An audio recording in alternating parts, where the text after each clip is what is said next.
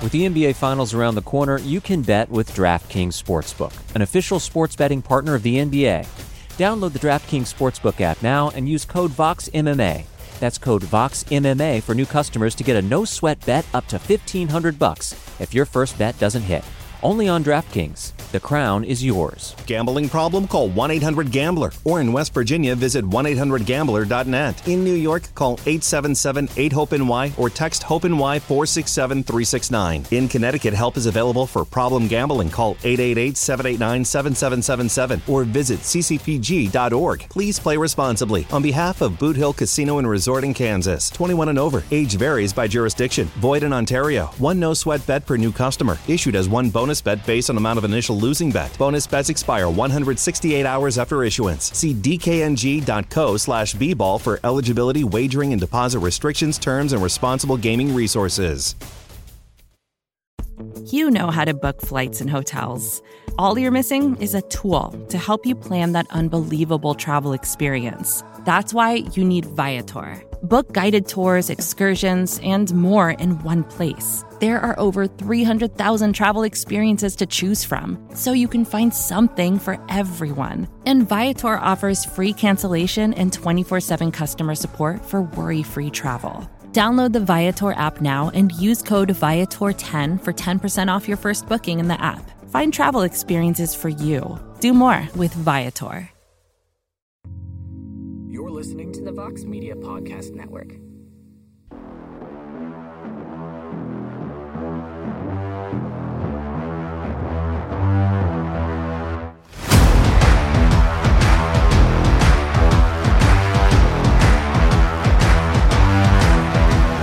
Well, hello there, everybody, and welcome to the official 50th edition of On to the Next One. And what an event to matchmake for on this historic occasion. UFC 264 is in the books. We had some questions answered. We have questions unanswered. And while some rivalries got some closure, the main rivalry that this fight card was built around may not have gotten that closure following Dustin Poirier's TKO win over Conor McGregor. We will discuss that and a lot more in a matter of moments. First of all, I am Mike Heck. Thank you for being on this road with us for 50 episodes. Plus, I should put that caveat in there. And joining me, as always, is the co-host, the co-matchmaker, the best friend, and the Prince of Positivity, Mr. Alexander Cayley, a.k.a. Happy 50, my friend.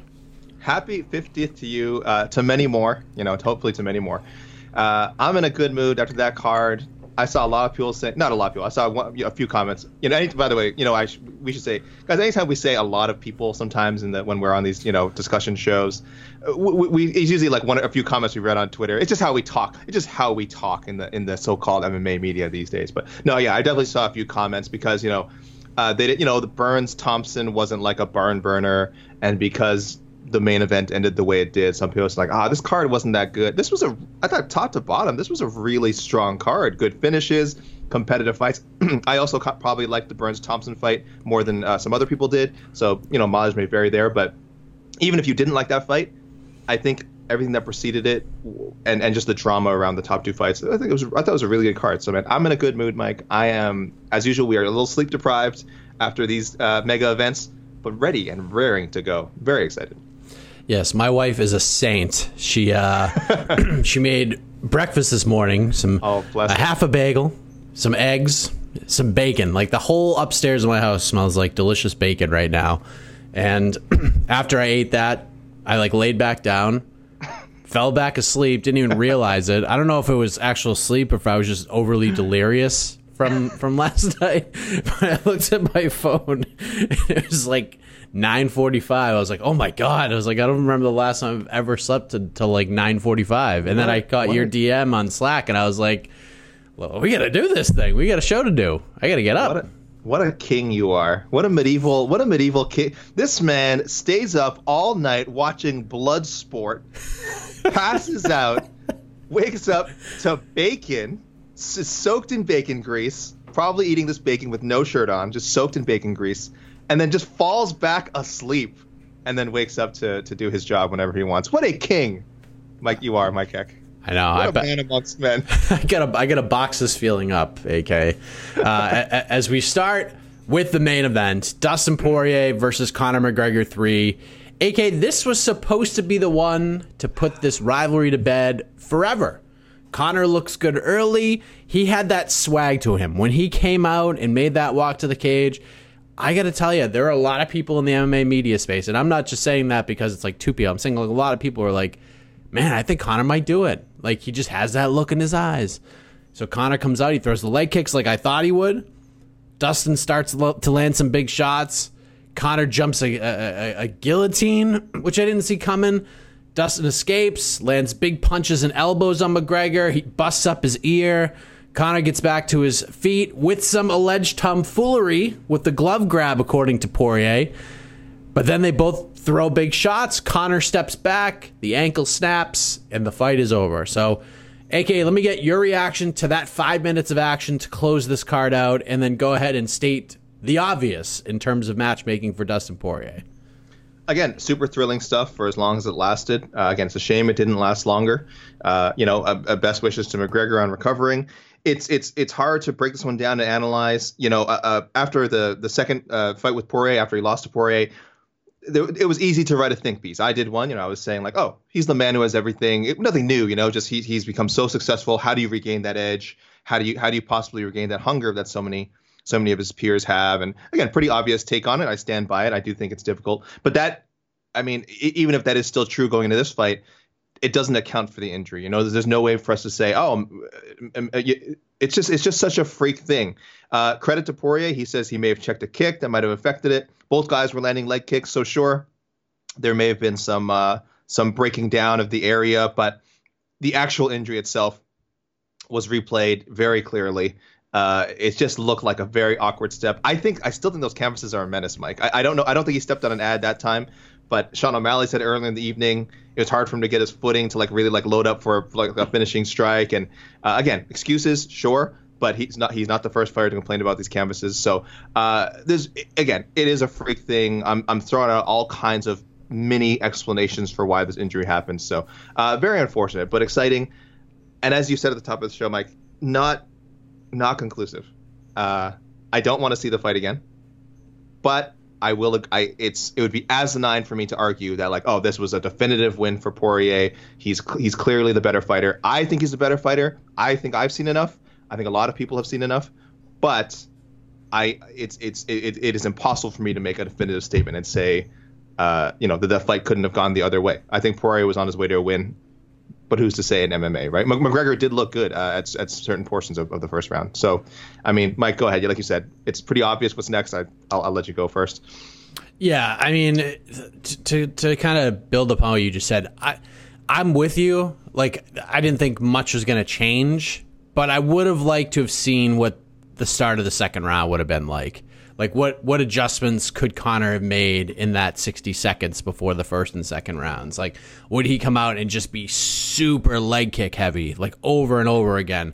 And if he was, how much effect would that have for Poirier heading into rounds 3, 4, and 5? Because my thought, that first round went outside of Conor jumping a guillotine, which I definitely didn't see coming. That first round looked exactly the way I thought it was going to go. Very competitive. Conor landing the leg kicks, kind of putting money in the bank, so to speak. And it just ended in such a bizarre way. It was a really competitive first round. Poirier got all the momentum because Conor was on his back for the second half of the round. But it's just one of those things where you dive down the rabbit hole and you ask all these hypothetical questions. What would have happened in the second round? What if Conor had success with leg kicks in round 2? What would Poirier have done in round 3?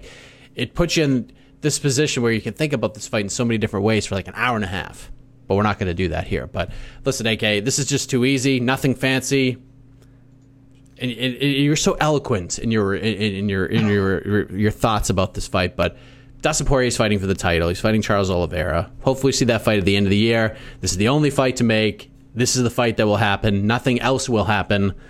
This is it. I wish there was some sort of curveball I could throw, a swerve, if you will, but it's not going to happen. So, for Conor, AK, this might be a first for this here show because of what you just said, where I choose one fighter for the winner, but the loser, my pick, is still the winner of the fight. There's absolutely no doubt in my mind that the second Conor McGregor is cleared to fight again, he's fighting Dustin again. Like, whether he's the champion or not, immediately, ASAP, that is the fight they're going to book. Who knows how long it'll take to get to this point, because it is Sunday morning as you record. Conor is expected to go into surgery sometime this morning. But whenever that is, that will be the fight. I have zero doubts in my mind. I knew Dana White was going to come right on the presser and be like, nope, we're doing it again. That fight's happening for a fourth time. I don't have much more of an explanation, AK. That's just what's going to happen. Do you agree with me?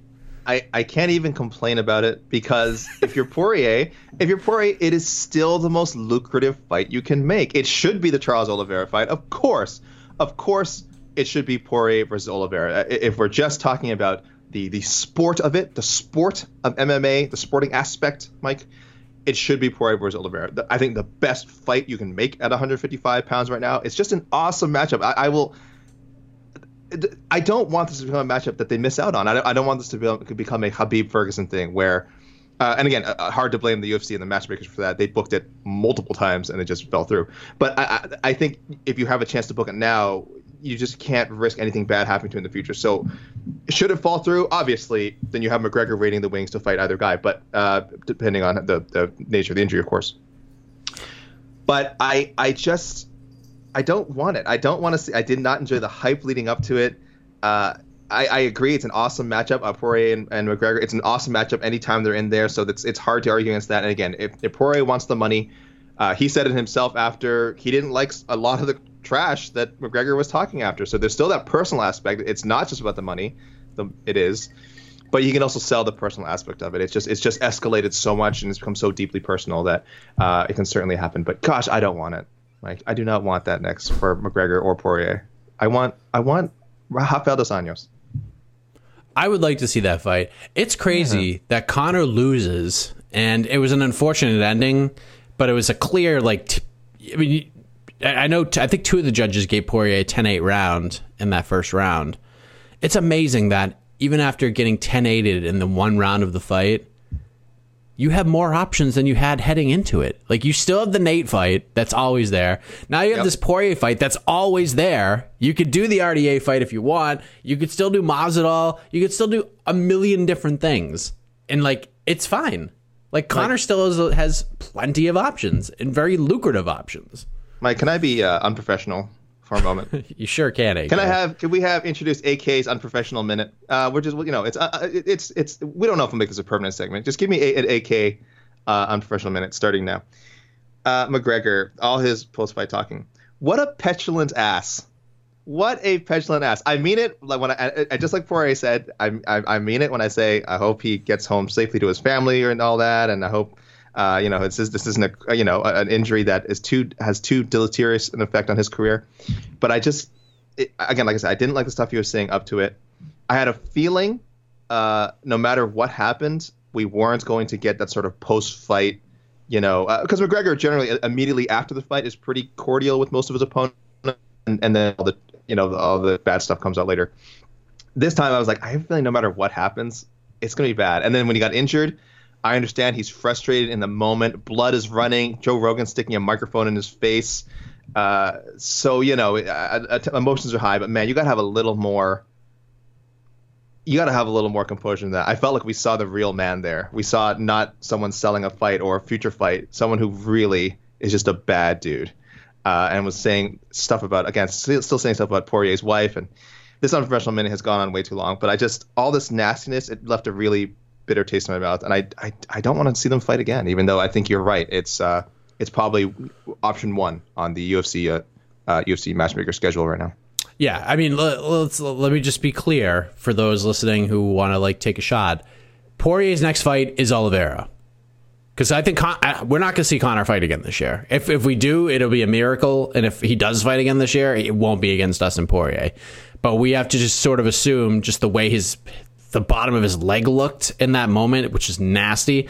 And by the way, I blame my older brother Bob, who literally every time he's ordered a UFC pay-per-view or I've watched a UFC pay-per-view with him, a leg snaps. Every single one. He's undefeated. He texted me last night. He was like, I cannot believe another leg snapped. Every pay-per-view he actually goes out and buys, something like that happens. It's just crazy. So yeah, I'm with you. I blame McGregor for sure. You are responsible for your own actions.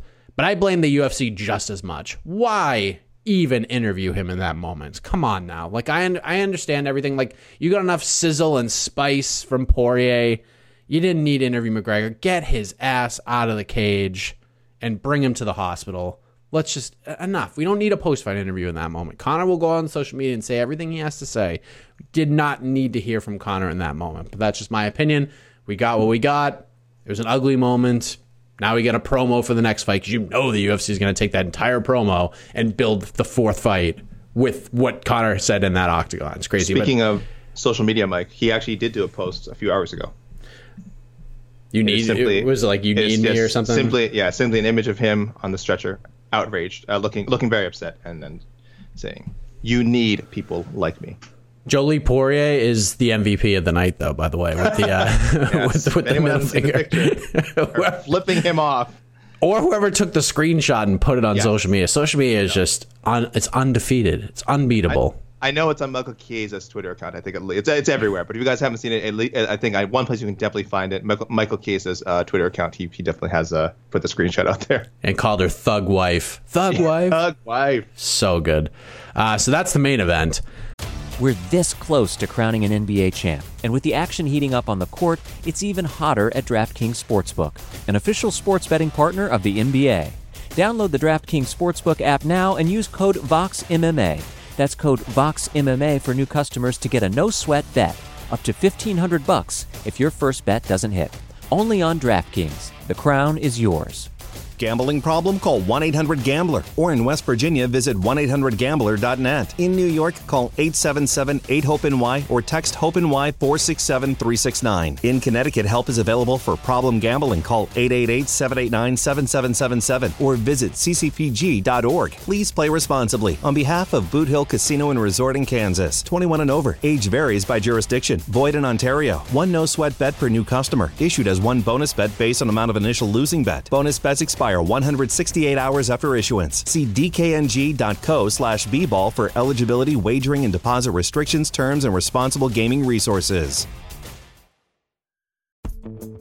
Vacations can be tricky. You already know how to book flights and hotels, but now the only thing you're missing is, the actual travel experience. Because is it really a vacation if you're just sitting around like you would at home? You need a tool to get the most out of your time away. That's where Viator steps in. You can book guided tours, activities, excursions, and more in one place to make your trip truly unforgettable. Viator has over 300,000 travel experiences to choose from. Everything from simple tours to extreme adventures and all the niche, interesting stuff in between.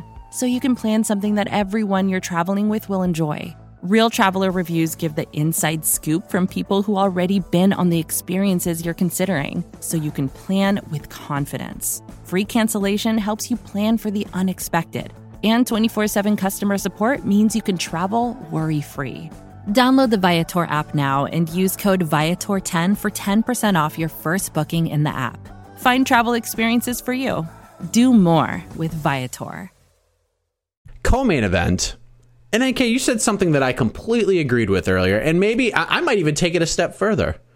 We saw Gilbert Burns, or as I like to now call him if you watched the post-fight press conference stream last night, Hilbert Burns, who in my opinion, AK, he had an A+ night on Saturday.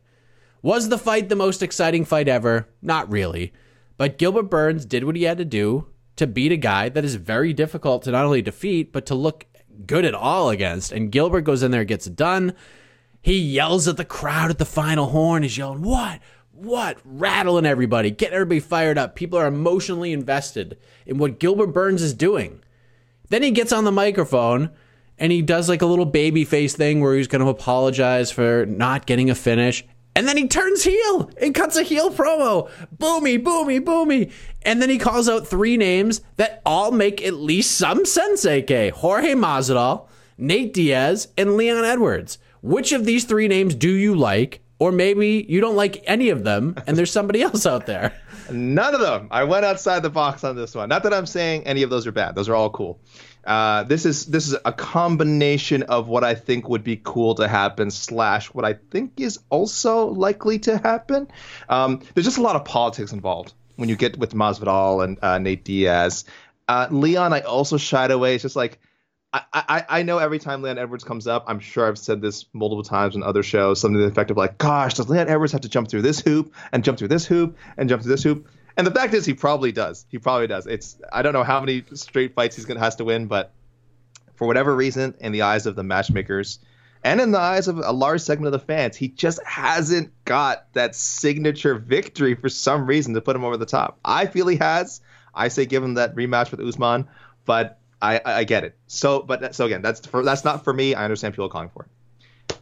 I want to see him fight Michael Chiesa.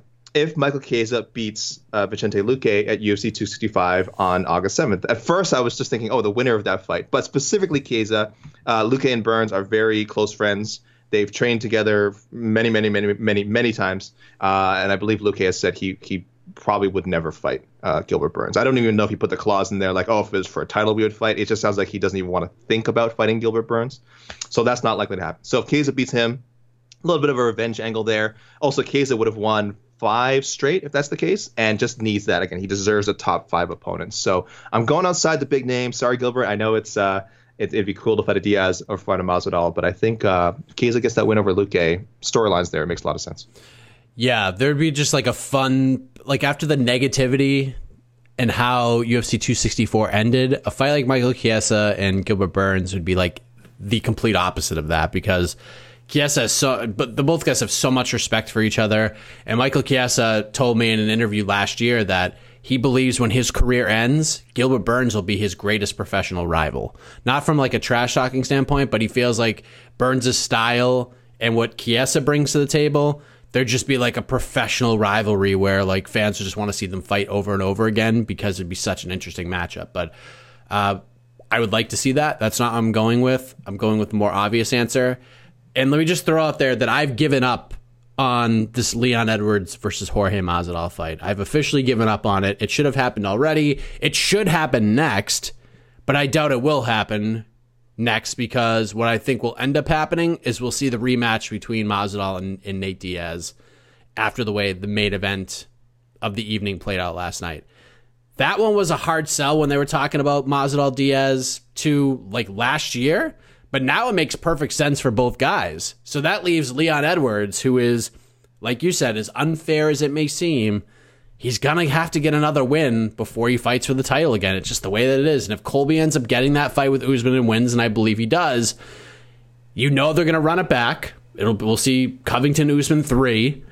And then after that, Burns could get that shot still before Leon Edwards possibly. So let's just do Burns Edwards. If Edwards wins, he gets the title shot. There's no other hoop he needs to jump through. If Burns wins, he either fights Colby for the belt, or he could play the welterweight version of Caitlin Chookagian and just knock off every contender. You want to fight Usman for the title, you got to get through me, and I ain't going to let you. So I like the fight. Burns Edwards is really interesting to me, and there's really nothing else that makes sense here. Although Chiesa, if he beats Luque, I would like to see that one too.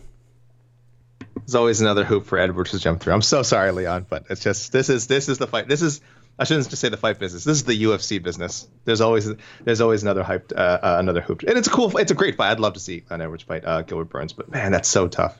So tough. Leon, just give Leon the title shot. You know what happened too, right? Like it would be like him and Burns would fight like in a main event. It'd be 5 rounds. Mm-hmm. Leon would be winning heading into the 5th, and like something weird would happen, and then like someone's jock strap with the strap would break and fall out of their shorts, and then feel like, oh, he didn't bring an extra. Well, I don't know why they usually bring it. Somehow he didn't bring an extra, or we can't put an extra on during the middle of a fight, and we're only at the 2 minutes into the 3rd round, so we're not halfway through. This is gonna have to be a no contest. Yeah. Leon would. Leon would win like some controversial split decision where like nobody thought he won, and he still doesn't get a title shot. It's just insane. But AK, one of the big stars of the night was Tai Tuivasa. He knocks out Greg Hardy. The crowd goes crazy. They were with him the entire time, from the Spice Girls walkout to the final shoey he did inside the T-Mobile Arena. The man gets a bonus. I think he did 4 shoeys total in celebration, which is friggin' disgusting. But he was a big hero in Las Vegas on Saturday night. He goes out there. He gets cracked by Greg Hardy. Greg Hardy's pointing to the center of the cage. Tai Tuivasa is like, okay, dude. Tuivasa gets cracked. He gets angry. And then he landed a ferocious left hand. Hardy goes down in a heap. And that is all she wrote. And AK, I thought a couple of things. One, Tai Tuivasa, big moment for him. And 2, mystery solved. Because we've talked about this a lot on not only this program, but other programs since June 5th, when this man was stopped by Marcin Tybura. I think you do the Walt Harris fight. Oh, God. Because, but listen to my reasoning, though. I know. Because if there's one guy right now in this division that you wouldn't feel downright awful about watching beat Walt Harris, if that were to happen, it's probably Tai Tuivasa. And 2, this is like the perfect stylistic matchup for Walt, because everyone wants to see Walt Harris like fight wrestlers right now. Like, why? Why are we throwing Walt Harris in there with guys who are just going to take him down and like try to pound him out? Let's give Walt a fight against a guy. And listen, like whether it's Tai Tuivasa or anybody in this division, it's heavyweight. One punch, one solid, clean connection can end a fight. So why not give Tai Tuivasa that shot against a guy who, like, a matchup between Walt and Tai Tuivasa stylistically, it's a 50-50 fight. Both guys have one-punch, life-changing power, and Walt's not going to get taken down in this fight whatsoever. So those 2 guys can go in there, just swing leather at each other. It's a fair fight for both guys, and no matter what happens, like, even if you feel bad for Walt losing, it's Tai Tuivasa. It's Tai Tuivasa. Like, you can't be that upset about it. So that's my pick, AK. That's my pick. We do Tuivasa versus Walt Harris. I don't think any other fight for Walt makes sense, and it's a good opportunity for Tuivasa as well. Yeah, sorry, no, that's not that bad. Sorry, in my mind, I was for some reason I was thinking about Hardy and Walt Harris, which will come up later, by the way. This will come up later in the little spoiler for people. This will come up later in the listener discussion. So Tuivasa and Walt Harris is fine. Again, it's kind of like what I said about Edwards. It's like I could try forever to find the perfect matchup for Walt Harris. There's no such thing. There's no perfect matchup for Walt Harris. At some point, he just has to go in there and get the job done against somebody. And you're right. Him versus Tai Tuivasa, I think, would be a really super friendly build-up. It'd be a fun fight. It's one of those fights that I would hope turns into one of those 3-round heavyweight slugfests and not like a 45-second knockout, because it'd be one of those ones where both guys, in the 3rd round would be just touching gloves all the time, cracking each other, probably throwing a few hugs in there. So, if by some chance it became one of those extended heavyweight fights, it would be a really good one. It'd be fun to watch. So, yeah, I don't have a problem with that. I went with a more boring choice. I just kind of went like looking at my rankings. Tuivasa deserves to step up in competition. Who's not booked? Who hasn't he already fought? Who's not too far ahead of him? And I settled on the always electrifying Augusto Sakai. So, to me, that seemed like the obvious pick to me. That was just like, again, I'm like, okay, there's just not... just a process of elimination, Augusto Sakai. So they're kind of trending in opposite directions. Sakai is on a 2-fight losing streak, but he is, in my rankings anyway, ahead of Tai Tuivasa. So this is a clinical matchmaking choice for me, not one of the heart, one of the brain, Mike. Yeah. I just going through kind of a spoiler, and I'm not going to read every single one of them, but that seems to be a popular consensus amongst the Otno folks. AK, it was a tremendous performance from Irene Aldana. She absolutely sparked Yana Kunitskaya. And honestly, this is MMA. This is a vicious sport. Things happen when punches and kicks are thrown. But there are rare, certain times in the sport where I just feel bad for fighters, where I legitimately feel bad for them. And I legitimately felt bad for Yana Kunitskaya last night because Aldana just put the wood to her.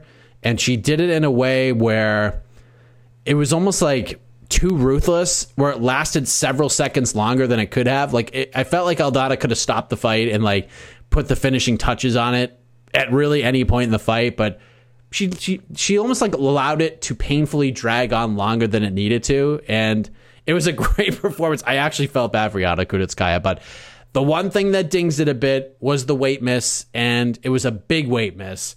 She took responsibility for it, and kudos to her for doing that.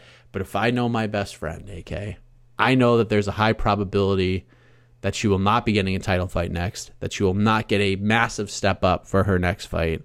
Is that how you're feeling, AK? What are your thoughts on the future of Irene Aldana after that performance? I was shaking my head, Mike, in agreement. Shaking my head as in, you're right. I did not think as highly of that win as I would like to. Missing weight by 3.5 pounds. She said her reasons.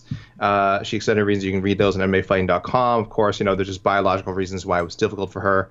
The timing was just off for her to make weight. And for again, listen, for a lot of women fighters, I do think that's a legitimate excuse, but at the same time, you miss the weight. I'm sure she's not the only one who goes through these things, so it really sucks. Weight cutting in general sucks. So Irene Aldana, I sympathize with you that you even have to be part of this, ridiculous gamesmanship that is part of high level MMA, but so it is.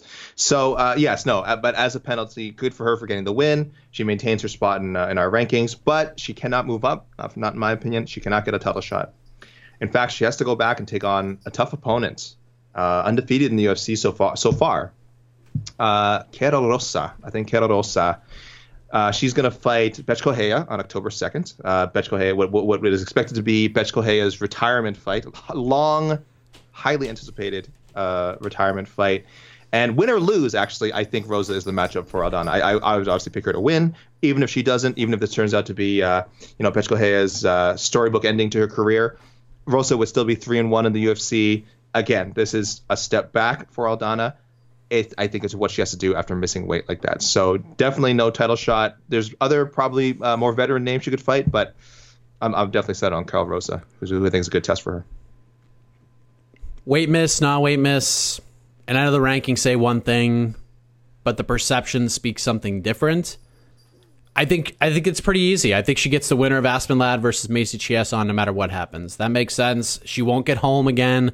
She won't get GDR. She won't get the loser of the title fight. She won't get the winner of the title fight coming up on August 7th. I think this is fine. I think that's fine. Probably after a performance like that, she's not going to get what she should probably deserve had she made weight. But she still doesn't take a massive step back. If Aspen Ladd goes out there and beats Macy Chiasson, I think that's a fine fight, and that's a fine number one contender fight too. I think that's a fine number one contender fight because we don't know what's going on with Holly Holm. We don't know what's going on with Germaine de Randamie. And you know what? When those two are fighting each other. Why has this not happened already after that debacle at UFC 208? So yeah, no matter who wins that fight, especially if it's Aspen Ladd, it's a no-brainer. You do Ladd versus Aldana. How do you feel about Raquel Pennington Panikianzad winner September 18th? Or does that not have the same number one contender appeal to it? I don't know. I think Aspen is probably in a better spot. Panties look great, man. She has. And we've seen Aldana Pennington before. So there's a story there because most people thought that Aldana beat Pennington and it was kind of a bad decision. It wasn't a great fight. It was also Aldana's UFC debut, if memory serves me correctly. So we'll see what happens. But I think the winner of that fight is just fine. As we move to the bantamweight division, AK, Sean O'Malley gets a third-round TKO win over a super durable New Englander in Chris Moutinho. First off, go ahead.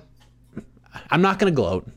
Yes, you do it. Why? Because it was the fight of the night, and I was laughed at and chastised from the fans, and all these people were like, "Oh my God, Sean's going to murder this man." And I told you that Moutinho is going to be in his face the entire time. Did I not say that the second that fight starts, he's going to be right after Sean O'Malley? And he was for 14 minutes and 33 seconds, I think it was. The entire time, Moutinho just got in his face and was getting crushed. I mean, 230 strikes is insane to absorb, but after getting dropped badly in the first round, he got clipped in the third, and things are starting to get hairy again. But Moutinho wasn't crushed. So let me just ask you this. I'm not going to gloat, even though I was right. This was the fight of the night.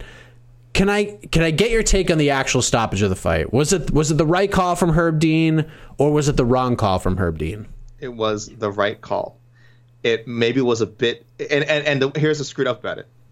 It was somehow could be perceived as both early because I mean it was the fight was almost over, so people were like, why even stop it at that point? Just give him the extra 30 seconds. And also late, because I think a lot of us who agreed with the stoppage also agreed, well, if you're going to stop it because he's O'Malley's just straight up putting the wood on him, couldn't you have done this in the second round? Was there not a flurry in the second round where this could have happened? Was there not a moment earlier in the third where this could have happened? I watched the fight pretty closely, and I actually think that Moutinho did, like, the way when it was finished, that was the closest O'Malley was to legitimately knocking him out. Like, he was really putting it on. Like, we're talking several unanswered shots. If someone can isolate another sequence in that fight where Moutinho was eating that many unanswered shots within like that span of time, I'll absolutely stand corrected. Again, I didn't memorize the fight. I could totally be wrong because O'Malley did dominate that whole fight. He was lighting him up the whole time. But Herb Dean, who I've been very critical of in the past, and I still am. I still think he has more off nights than he has good nights, if we're being honest. I will not get on him for this one. It is not his job. It is not Herb Dean's job to call a fight based on the amount of time that's left. Decide when or when not to call a fight based on how much time is left. That's not his job. It's when he thinks the fight is over and one fighter can't continue. Now, he's been very wrong about this in the past. Very wrong. Again, we don't need to go down the list of just fights. They either called too early or called too late and had us scratching our heads. This one, he gave Moutinho a bit of a warning at the beginning of this flurry when O'Malley was putting it on him, kind of like, you got to fight back. And then he waited for a few more shots. Then he called it. So I thought he actually did a really, really good job. I understand it's almost looked arbitrary. It wasn't. Moutinho wasn't knocked down. It wasn't even the case where we see most standing TKOs where the guy's like against the fence and it looks like, oh, maybe the fence is holding him up, so the referee has to get in there because the guy just can't fall down. He was in the middle, a standing TKO in the middle of the octagon, which we rarely see. And I know that was strange for people. I had no issue with the stoppage. So Herb Dean, again, I'm very critical. I think you did a great job with that stoppage. I know how the optics looked. I know it was an unsatisfactory ending. 25 more seconds of punishment is not going to change anything, in my opinion. Okay, so if Herb Dean stopped it after the first round or after the second, like right before the third round, I would have no issue with it whatsoever. In fact, I was actually, I think for a moment, I was actually more upset that he didn't stop it before the second round than when he actually did stop it. Because when Moutinho didn't even sit on his stool in the first round, which, by the way, I saw some media members like chastising Moutinho's corner. Like, do some research on the fighter. Moutinho doesn't sit down. Like, he doesn't sit down. This is what he does. He stands there, he gets the water poured on his head, gets fired up. That's how he does it. There are fighters who do that all the time. And it's funny that a lot of the people who had no issue with this or thought that this was a great stoppage, like, was okay with Calvin Kattar being punched in the face 500 times in January. Like, and not really. I mean, he would throw a shot here and there, but I don't see much of a difference between the two. Like, the striking discrepancy was worse in the Calvin Kattar Max Holloway fight, but that was okay. Calvin Kattar's okay to quote unquote earn that ass whooping when Chris Moutinho isn't okay earning that ass whooping for 27 more seconds. Like, come on, like, it was getting hairy. He earned the right to try to get to that final horn. And I agree with you. Like, it's not Herb Dean's responsibility to be like, oh man, I'll give him 27 more seconds. Am I up in arms about the stoppage? No, but I thought he deserved that much, especially after saving the day on 11 days notice to fight Sean O'Malley. That's my opinion. I don't care. It's not worth arguing about. But the fact of the matter is, the way this fight ended, the headline became about the stoppage and not the fight and not O'Malley's performance. I think Moutinho's toughness was highlighted. I do think actually one of the stories was Moutinho's toughness. So, I don't think it was totally overshadowed by the stoppage controversy. And did you say this already, that Herb Dean was the referee for Holloway Kattar? Yeah. And he let it go. He let the fight go. Yes, that is, and this is where, again, like I said, I've been critical. He's just not consistent. I think that's what's so frustrating. He's late. He's late. He's early. He lets one-sided fights go on. He lets one-sided fights not go on. Because again, as I'm defending him and saying, well, it's not his. He's not supposed to do these things in context. He's supposed to, judge everything in a void. it does feel like he let something like Holloway cater. And this is just, by the way, this is just again guessing on my part. I cannot say exactly what his motive, like how he called this, but you're right. It does feel like because Holloway and Cater was a main event, that one was allowed to go on, but because this is a main card fight between O'Malley and a lesser known guy, that he stopped it. Before that. So that is very damning evidence against him in this case. But again, for me in a void, I had no issue with the call, but I understand the controversy. It is not a clear cut case at all. I'm not telling anyone like, oh, you think this stoppage is controversial? You're crazy. I'm like, no, I saw reasonable arguments on both sides. The media was almost split. I saw a lot of people in the media like, yep, excellent stoppage. Herb nailed it. Good job. And then I saw a lot of people, even on our own site, we were split on it. We were split on like, was this a good stop? Like someone thought excellent stoppage. Someone was like, dumbest stoppage I've seen like this year. And I'm like, there's kind of cases, like it's a lot of hyperbole in the moment. There's kind of cases for both. So for me, okay. But controversy definitely warranted. Yes. Yeah. I mean, there's just something to looking at a Tapology page and seeing decision next to it. Oh, then third round TKO. Cause like a lot of people like will even forget about the context of the actual fight. Sure. Mike, not just that, excuse me. Not just that. If anyone has a right to be furious, it's bettors. Absolutely. This is why I don't gamble on MMA, because those who I really don't blame for being mad. Like if you were financially invested in this fight and had, again, O'Malley by decision versus O'Malley by TKO. If you're O'Malley by TKO, a knockout guy, you're through the moon. You're sweating it. You're like, who the hell is this Moutinho guy? How is this fight even allowed? This guy's not human. Why was I even allowed to bet on a knockout? This guy is not going down. And then suddenly, miraculously, with less than 30 seconds left in the fight, you're throwing your ticket in the air and cashing in. And if you're on the other side of it and you're like, oh yes, I listened to Mike Heck. Mike Heck knew this would go the distance. I put my mortgage on Moutinho going the distance. You're shredding your ticket up. You're writing an angry DM at Mike Heck. So yes, if anyone has a justification for being upset with what happened with Herb Dean and what happened there, it is bettors who said O'Malley by decision. That hurts. Yeah, I'm trying to see. Faster. Don't bet on MMA. Don't bet on MMA. This is a stupid. You are putting your money in the hands of individuals that are just completely, it's just chaotic. Do not bet on MMA, please. I can't find. I would love to see what the odds were of that fight going to decision. It had to have been in the +4 figures. Yes, no doubt about it. Certainly higher than by O'Malley by knockout. So moving on to the actual winner of the fight, because that is the basis of this program. Yeah. Sean O'Malley gets the win. He mentioned a lot of names in his post-fight speech. Ultimately, I think he was all over the place. I believe like the actual call-out, and he even sort of doubled down on this in this post-fight scrum, the call-out was Rob Font officially. Does he get that fight? And if not, who should he get?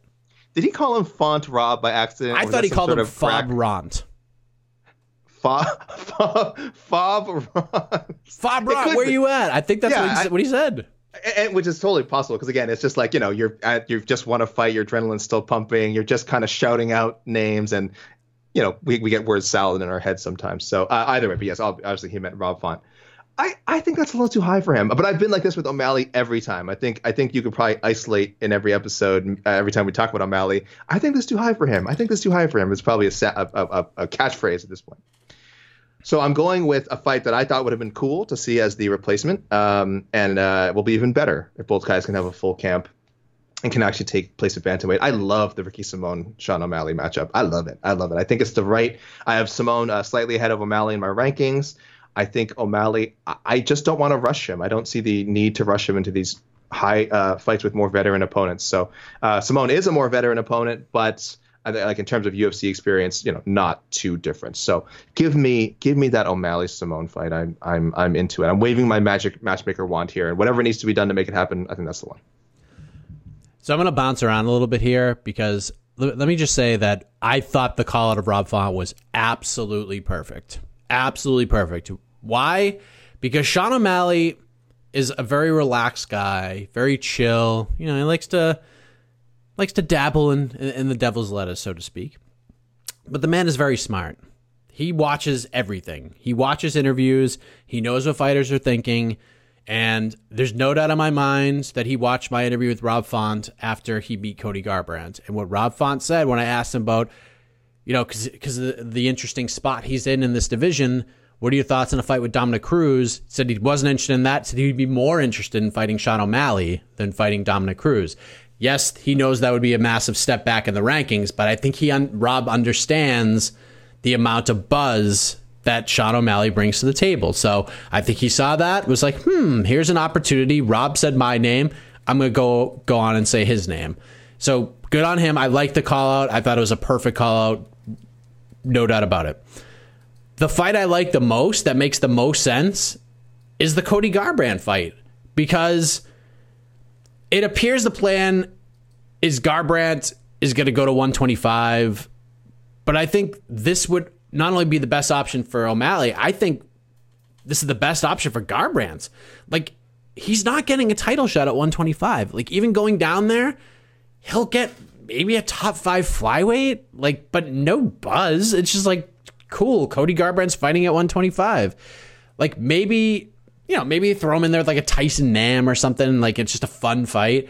But a fight with Sean O'Malley would definitely be the fight that would bring him the most eyeballs right now in his career, right? Like, so that's what I would do. Like, I think Garbrandt is nuts for not jumping on this opportunity, because he goes on to 25. Like, cool, you've lost like 3 or 4 fights in a row, like, and none of them were close. Like, what are we doing here? Like, you need to try to get back. And here's the thing. If you go out there and you beat Sean O'Malley, you can go down to 125 and get an immediate title shot. You got your swagger back. You got your stock boosted back up if you beat Sean O'Malley. You can go down to 125 and get that title shot, which I didn't think he should have gotten against Figueiredo to begin with. But at least he's, like, back in that same position. The graces are back to the good, so to speak. So I think Garbrandt's nuts. He should be on social media right now and be like, dude, I was going to go to 25, but I'm going to smack this O'Malley kid in the face. Like, that's what you need to say. He won't do that. So I'm with you, AK. If you can't do Garbrandt, which is the fight that makes more sense than anything else, you do the Ricky Simone fight. Another fight that was built on what the heck. Because I asked Simone about Sean O'Malley a while back, and he goes, dude, what a silly question. Sean O'Malley would never take that fight. He would never fight me. Classic. And then the opportunity rolls along. It doesn't happen. I understand the fight was never offered at 135. Like, Simone was like, I'll take it, but it's got to be 145, which is fine. But yeah, full camp, O'Malley versus Simone, I'm down. Garbrandt probably would have been my second choice. I don't know why. I think I've talked myself into them really being committed to him going to 125. But like you said, they shouldn't be. There's no reason to make a hard decision on this. You can always reverse course. He can clearly make 135 without issue, Cody Garbrandt. So, So if this does get officially floated their way, the O'Malley fight, it makes so much sense for it to happen. But again, in my mind, I'm already sort of thinking for Garbrandt in my head that he's now going to be part of the flyweight division. So probably why I passed on that. But yeah, again, a lot of listeners love the Garbrandt matchup as well. Let us now head to the wild card round, AK, where we will select one fighter that competed on Saturday night that we have not match made for yet, and we will do so right now. So, AK, I think I already know where you're going with this. I will tell you that I did not also go with the guy who I think you're going with, but who's your wild card pick coming out of UFC 264? Listen, obviously, I would have picked Ryan Hall. Unfortunately, that fight, as we know, did not happen. It was only an 11-fight card on Saturday. The fight, if I recall, Dricus du Plessis picking up an incredible knockout of Trevin Giles in the second round, and then just sort of a blackness. Sort of, I think we all sort of suffered a collective, perhaps went into a collective fugue state. And then what was supposed to be Ryan Hall versus Ilia Topuria, I don't recall it even happening. And then before I knew it, Michel Pereira and Nico Price were walking out. So really, again, a shame. It's been so long since we've seen Ryan Hall fight. Hopefully he gets back in there sometime. Ilia Topuria, he's a great fighter. It's a shame, again, he didn't get to fight yesterday. So best wishes to both guys. Maybe they rebook that for another time, and we can actually talk about Ryan Hall having a fight, because again, we just didn't get to see it on Saturday. So my other option is, of course, my other favorite MMA iconoclast, Michel Pereira, Demolador. I think we got to get this guy another fight. He's won 3 straight. People, look, I get it. People can say they don't like the kinder, gentler, more reserved, less flippy dippy Michel Pereira. he's producing results. Okay, he gave you a little flip yesterday. He gave you a blatantly illegal flipping kick to the face. He was not trying to kick him in the face, for the record. He clearly has done this kind of guard pass before. And I'm not being sarcastic, by the way. He has done this kind of guard pass before. And, I think obviously intent is to land with the feet, maybe on the chest, shoulders, which would also be legal, or probably by the side of his head. So it's an illegal move. I mean, it's not a move you can control. He shouldn't be allowed to do it because the chances of kicking the downed opponent is like 80%. Like it's really high. Should not be allowed. But a referee, I think it was referee Mark Smith, was I was watching the replay. Mark Smith, his eyes were almost like bulging, like, oh, like I think he was too surprised to even kind of consider, like, wait, was that legal? Like it was just so shocking. So look, he's won 3 straight. I want to give him. He's still not ready for like a top 20, top 25 guy. That's just not where I have him. He just hasn't had a big enough win yet. I think a win with a fight with Muslim Salikhov, the king of Kung Fu, is in order. Another super exciting fighter. Another guy who I think is, again, sort of just right on that cusp of top 30, top 25, and can really fly up the rankings with a signature win. So I think you put those two together, and you can't lose. You get an entertaining fight. You get a guy, getting closer to possibly being a legitimate contender. And, the fans would love it. So Michel Pereira, Muslim Salikhov. Yes, I knew you were going with Pereira. And let me just say, let me just correct the record, since social media likes to lie.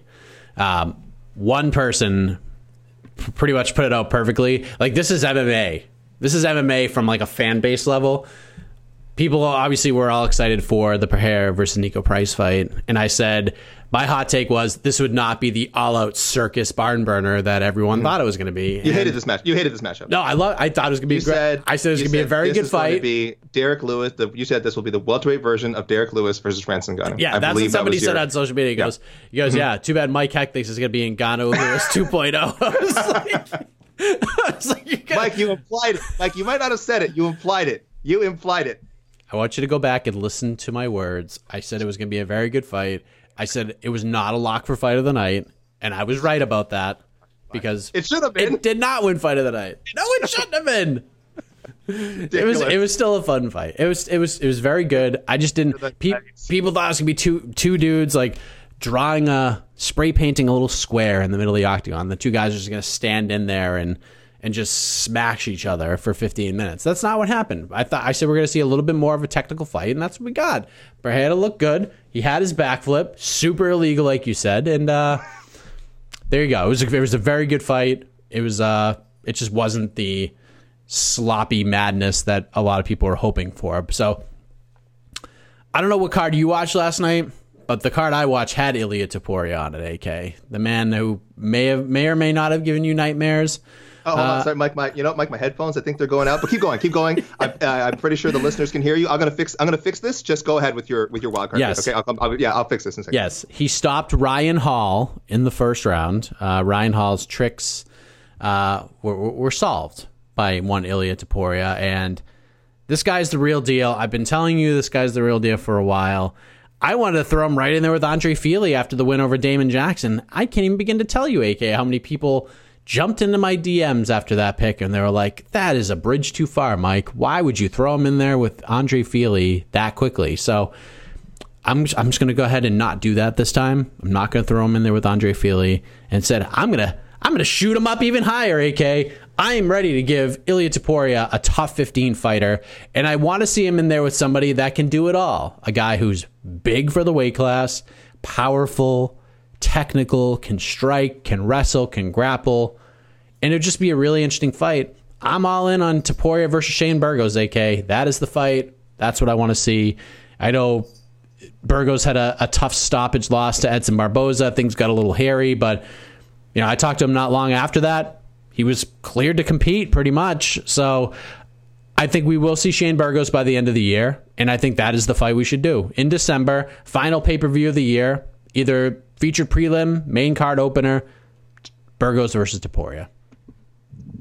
Hello? Oh, Mike. Hi. Oh, Mike. Sorry. I got my, I think my headphones are back. I caught the last bit of that. You said Topuria. So you're not rebooking the Topuria Hall fight that didn't happen, you just want to move on and just give Topuria Shane Burgos instead? Is that correct? Yes. If that's what you heard, that's you obviously watched something different than I did, so you obviously that makes sense. Topuria again is a great prospect. I never thought the Ryan Hall matchup made a lot of sense in the first place. So you're right. Maybe we just don't rebook that one. It just we'll just have to live with that being a lost fight, one that's never happened. And I love the Topuria Shane Burgos matchup. Good call, Mike. Good call. Okay. Support for this show comes from Atlassian. Atlassian software like Jira, Confluence, and Loom help power global collaboration for all teams so they can accomplish everything that's impossible alone. Because individually we're great, but together we're so much better. That's why millions of teams around the world, including 75% of the Fortune 500, trust Atlassian software for everything from space exploration and green energy to delivering pizzas and podcasts. Whether you're a team of 2, 200, or 2 million, or whether your team is around the corner or on another continent altogether, Atlassian software is built to help keep you all on the same page from start to finish. That way, every one of your teams, from engineering and IT to marketing, HR, and legal, can stay connected and move together as one towards shared company-wide goals. Learn how to unleash the potential of your team at Atlassian.com. That's Atlassian.com. Atlassian. Do we have a check the tapes? Do we have a no mic checks? No mic checks. Thank God. Mic your tape. No, not this week. What do we got?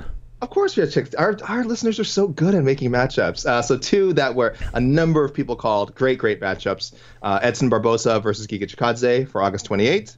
And Mackenzie Dern versus Marina Rodriguez for October 9th. So a lot of listeners wanted those ones. Guys, spot on. Absolutely. MMA Heads coming in with a really nice deep cut. I don't recall anyone else saying this one, so I'll give MMA Heads Instagram account credit. Andre Arlovsky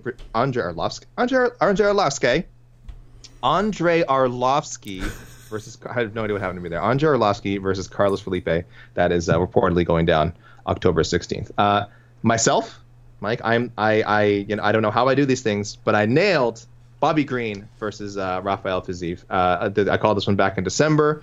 I think I've heard people mention it since, but again, obviously Fiziev hasn't fought since, so we haven't spoken about him much on the show. I think they've maybe thrown out Fiziev for some other people, but my initial call was Bobby Green, Rafael Fiziev, and that sounds like it's going to go down on August 7th. And I want to mention one that nobody called, which I find funny because it involves one Mr. Khamzat Chimaev, who is apparently going to fight Li Jingliang. And I just find it funny because Chimaev was mentioned like a million times on our shows. I don't think he was ever matched up with Li Jingliang. Was not one of the names thrown out there. If I'm wrong, if you're a listener out there, by the way, someone please go ahead, check the tapes yourself. If you called for this fight and I forgot, let me know. I'll go back and check the DMs.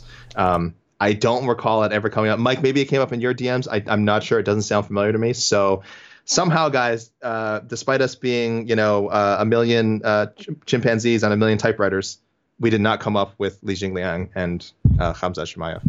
It's a perfect fight. It's a really good fight. Because I think everyone was just kind of all on the Neil Magny idea, and they're so nonsensical that this fight wasn't made like a year ago. Yeah. But here we are, AK. And somebody did check the tape us. I honestly, it's so far back in my DMs, I can't find it.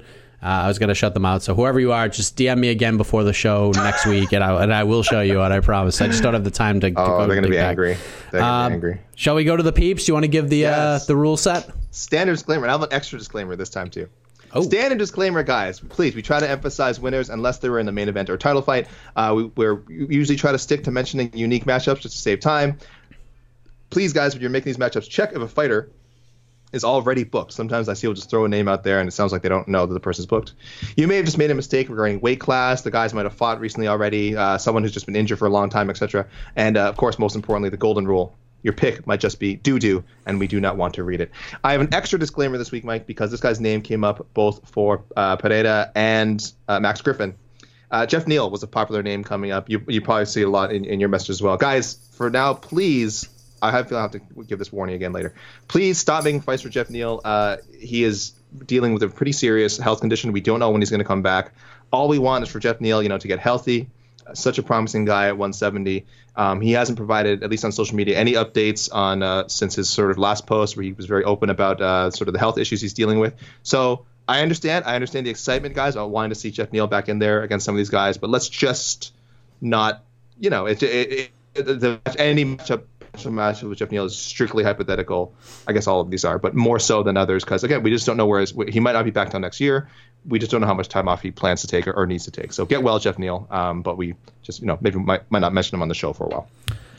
Yes, well said. Well said. I'm going to fire right through these. Instagram DMs, thank you for all of these. Poppy_Bryant, Brian Chambers, wildcard pick Topuria versus Alex Caceres, Sean O'Malley versus the loser of Jose Aldo versus Pedro Munoz, Irene Aldana versus GDR. I wouldn't hate it if they made it, but I don't think she deserves that. Tuivasa versus Sakai or Aspinall. Burns versus Covington. Give Edwards his rematch. Let those two fight for their since they both have losses to Usman. And they were both recent. There we go. Okay. And then Poirier versus Oliveira. That seems to be the obvious one. So anything Poirier versus Oliveira or title shot, I'm just ignoring at this point because that's obvious. Yeah. Ronan Murphy. I always like when there's explanations. Sean O'Malley should fight Cody Garbrandt because he's become a big star, but is now deserving of a high-ranked opponent. If I were the UFC matchmakers, I would want to keep giving him the best fights for him stylistically, and I think Garbrandt fits that perfectly because he's a chinny boxer. Ooh, Ronan. All right. Spicy. Chris Patino should definitely get another fight. He's earned it, so why not John Castaneda? Let me just say this.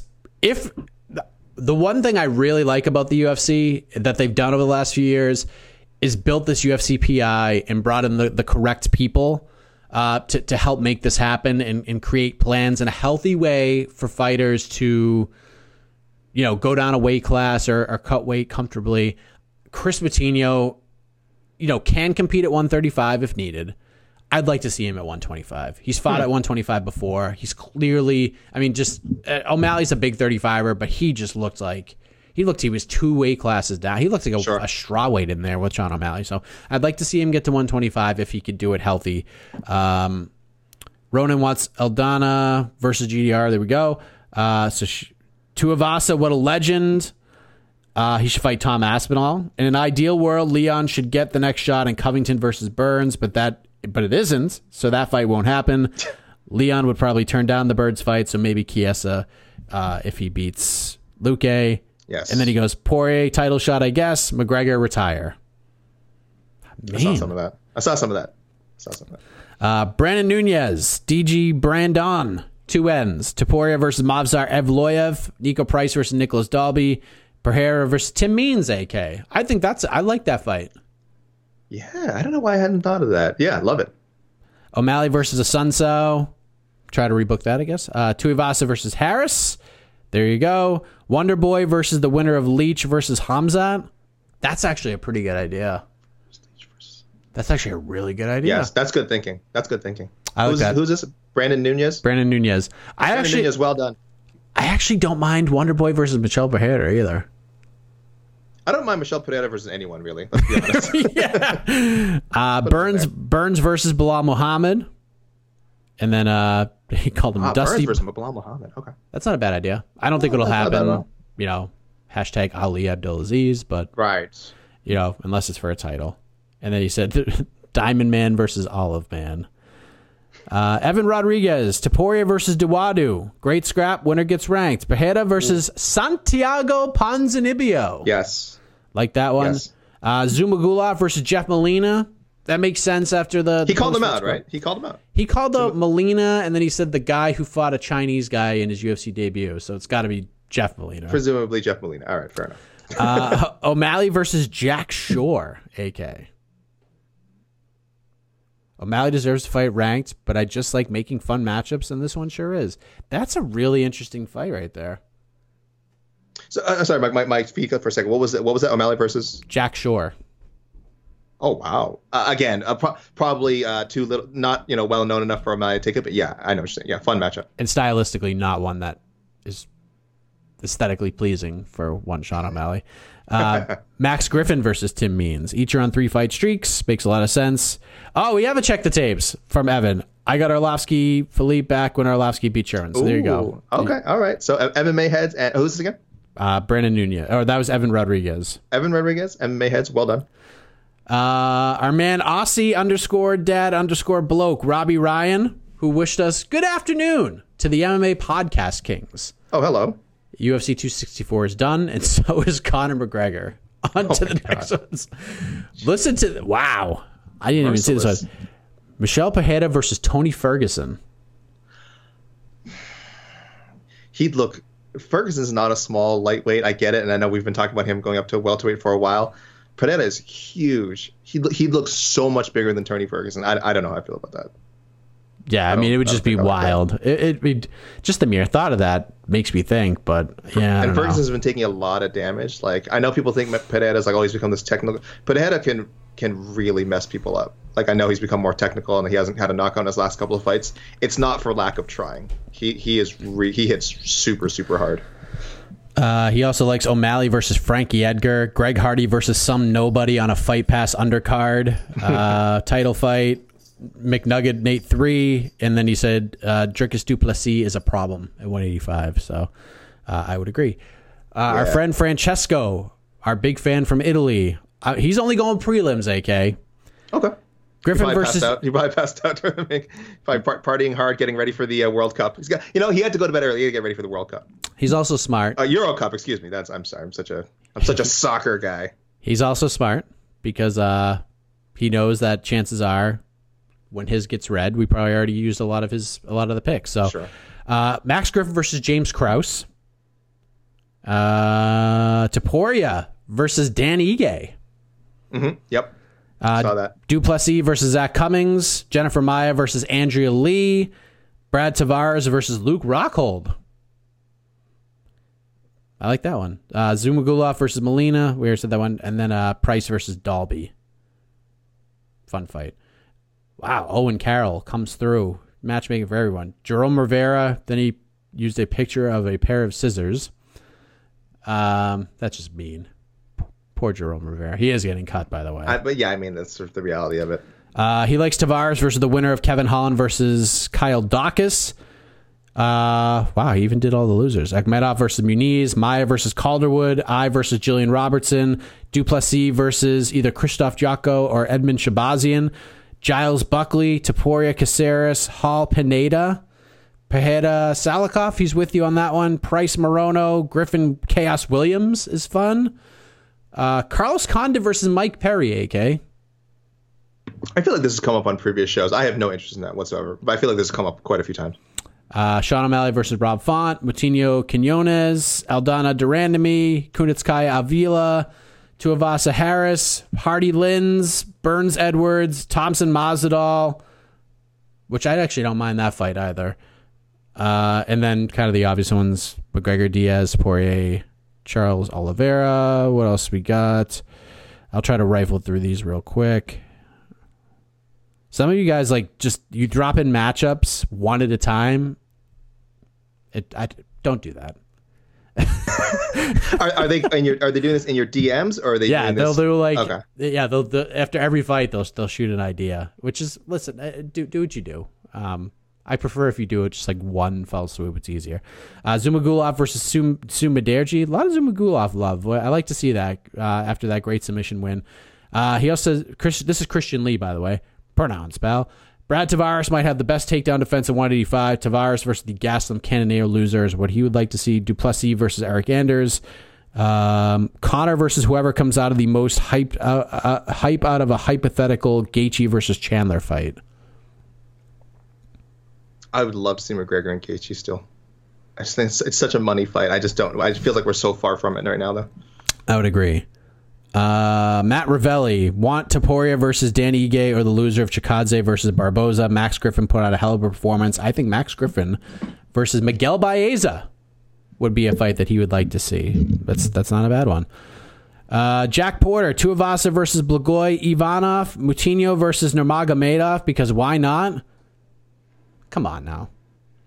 You got to throw Chris Moutinho in there with Nurmagomedov. I saw some questionable Moutinho matchups. Yeah, I'll get to some of those too. Yeah, and look, I mean, good. Hey, people are talking about him. Yeah, 100%. This is the best. I mean, you don't want to take 230 punches, but this is probably like the best case scenario for Chris Moutinho. 75 G's, baby. Hell yeah.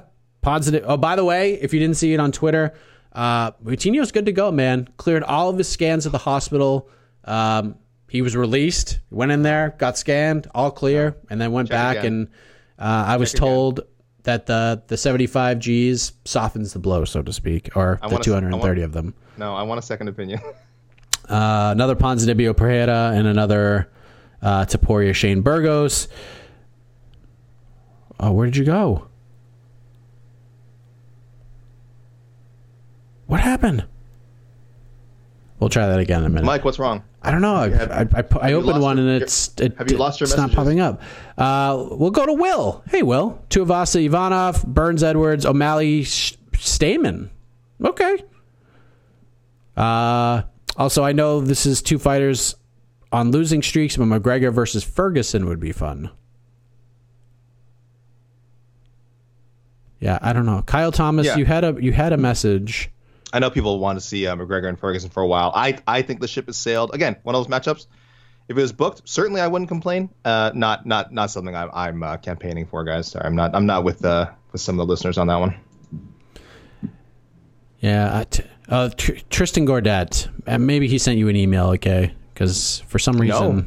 I did. Let me check. No, I did not. It's I don't know. It's on vanish mode. Like, I don't know. For some reason, like, his is the only one that popped up in night mode. And then, like, the message was there, and then it's, like, gone now. So, Tristan, you're the man. We appreciate you. My apologies. And then we got to go to Patrick Austin.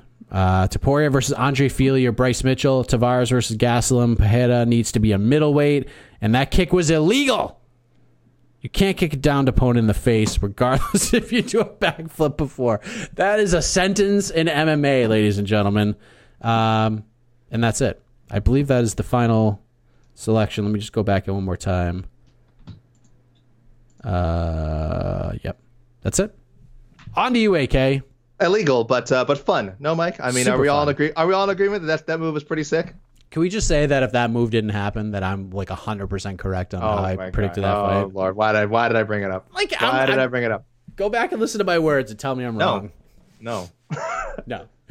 I believe Sean Al-Shadi from our site added that jumping stomps something to the effect of jumping stomps to a downed opponent should be legal if you do a backflip into it, there we go. That is the addendum. That's the addendum that needs to be made in the next rules meeting. Yeah. Hey, look. Not a lot of people can do that. All right. So if you can do it, I think you should be rewarded, not punished. Sorry, one second. Yes. All right, Mike. So I've got again. I'm obviously going to have some overlap here. Also, I just got some late submissions. Just some people coming in. So I'm going to screen these very quickly. Sorry, guys. You might just be too late. I might not mention you. It happens. We got to be real here. Sorry, guys. We have a deadline an indeterminate deadline. So, yes, the most popular matchups, Poirier Oliveira, McGregor Diaz 3, and McGregor versus Dos Anjos were about neck and neck. So I think people are down for either of those. Burns versus Masvidal was a more popular pick than Burns versus Edwards. Thompson versus Muhammad, that people really like that one. And Tuivasa versus Sakai was the most more popular matchup for Bam Bam. Two, again, about equal the support for them. Aldana versus GDR, and Aldana versus the lad Jason Winner, as you mentioned. O'Malley versus Cruz was actually the most popular O'Malley suggestion I saw. I don't know if it's because people aren't as hyped on the Garbrandt matchup, which several mentioned, or if they're like me and they're kind of like, isn't he going to flyweight? I mean, can we even matchmake for him on 135 anymore? Griffin, I saw thrown out, Baeza, Nicholas Dalby, Chaos Williams.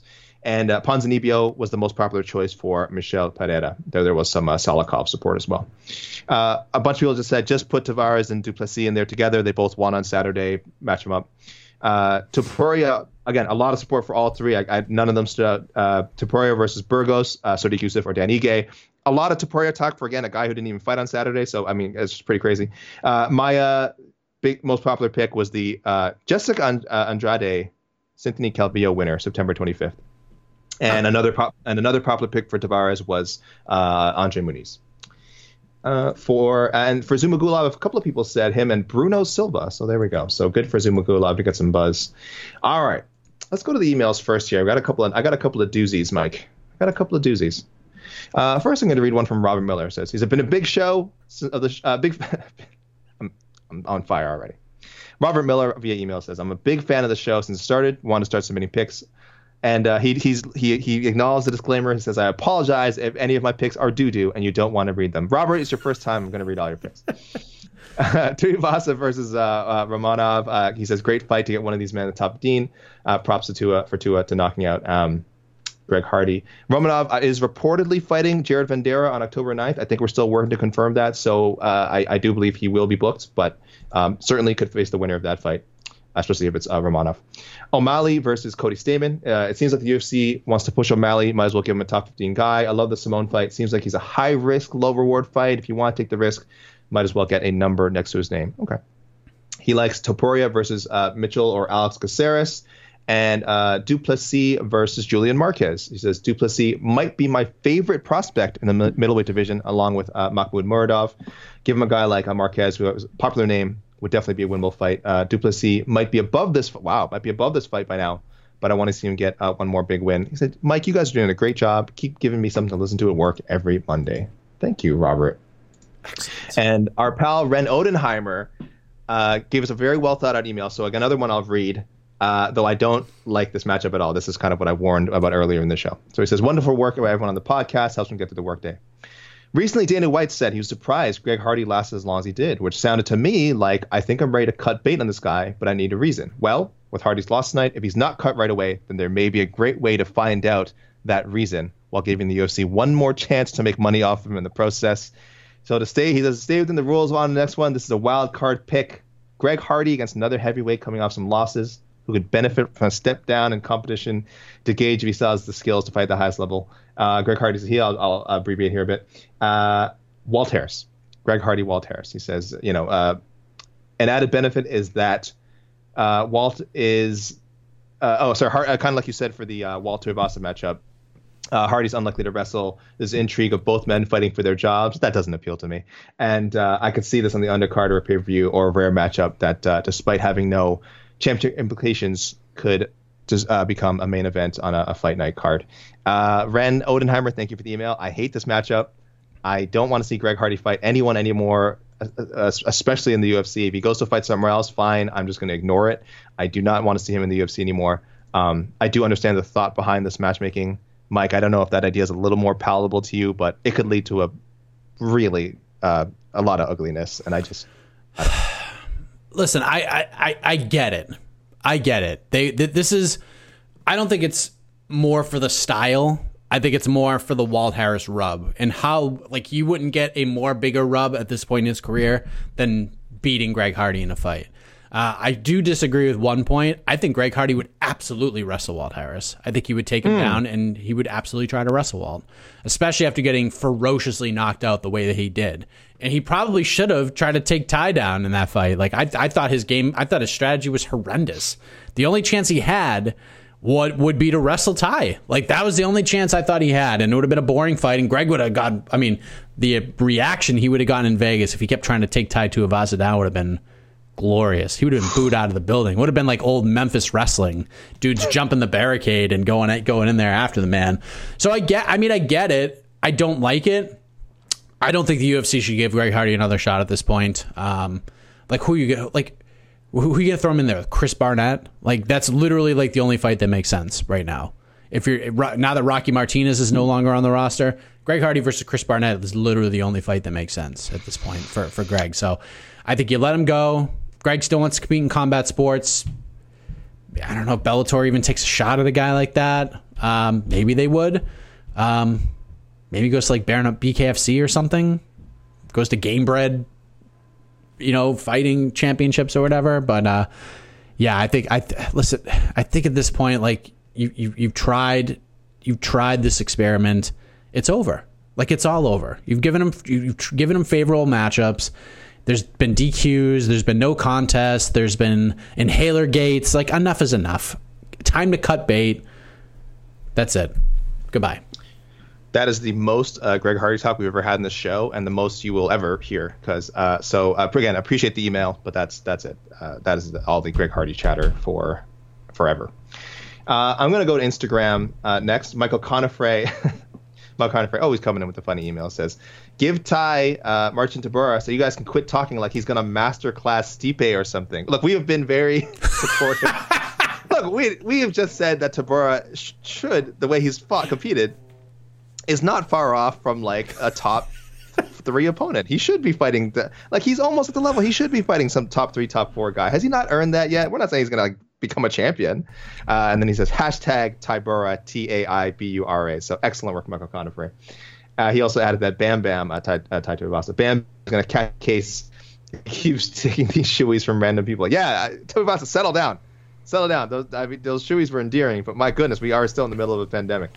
And then he also wants Burns versus Edwards. Has to be. I think we all agree that would have to be a 5-round fight night main event. 100%. I don't know. Yeah, come on. These guys deserve the time. Gardner Bailey coming in with Dricus du Plessis versus Edmund Shabazian. This is style-wise, amazing stand-up fight. Give Edmund a guy in the top 15, while Dricus gets a name that gives him a rub. And he also likes Topuria versus Yusuf. Again, Topuria knocking on the top 15, and Sodi coming off a loss. And he said high-level striking with an exclamation point. It would be great. Matt Bradbury always coming in with like a whole card here. I'll just read some of the best ones. He said Maya versus Viviane Araujo. This was previously scheduled June 27th. Got messed up by COVID a couple of times, actually. So, yeah, I'm down for that. Ryan Hall versus Damon Jackson. Michel Pereira versus Miguel Baeza.